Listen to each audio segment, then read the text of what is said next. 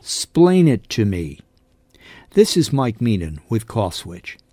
There has been almost wall-to-wall coverage of the alleged murder of Tyree Nichols by 5 Memphis police officers belonging to a special crime-fighting unit called Scorpion.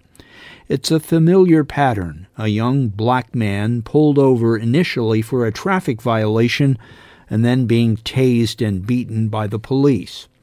What is unfamiliar, of course, is that the 5 police officers involved were also black. So what was going on here?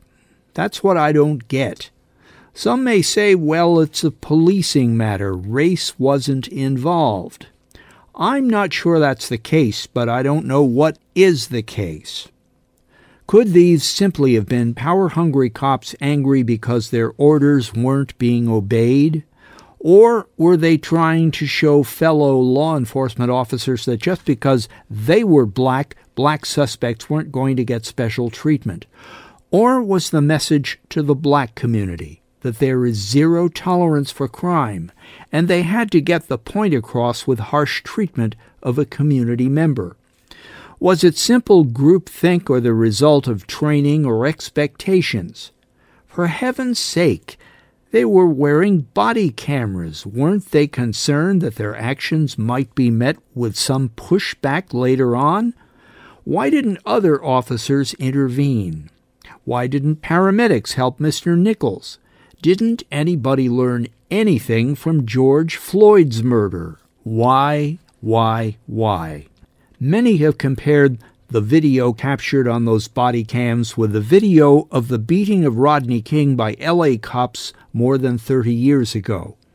It might be useful to remember that it wasn't just the 1991 beating of King that sparked the fiery L.A. riots, but the failure of a Simi Valley jury the following year to convict 4 police officers charged in the case.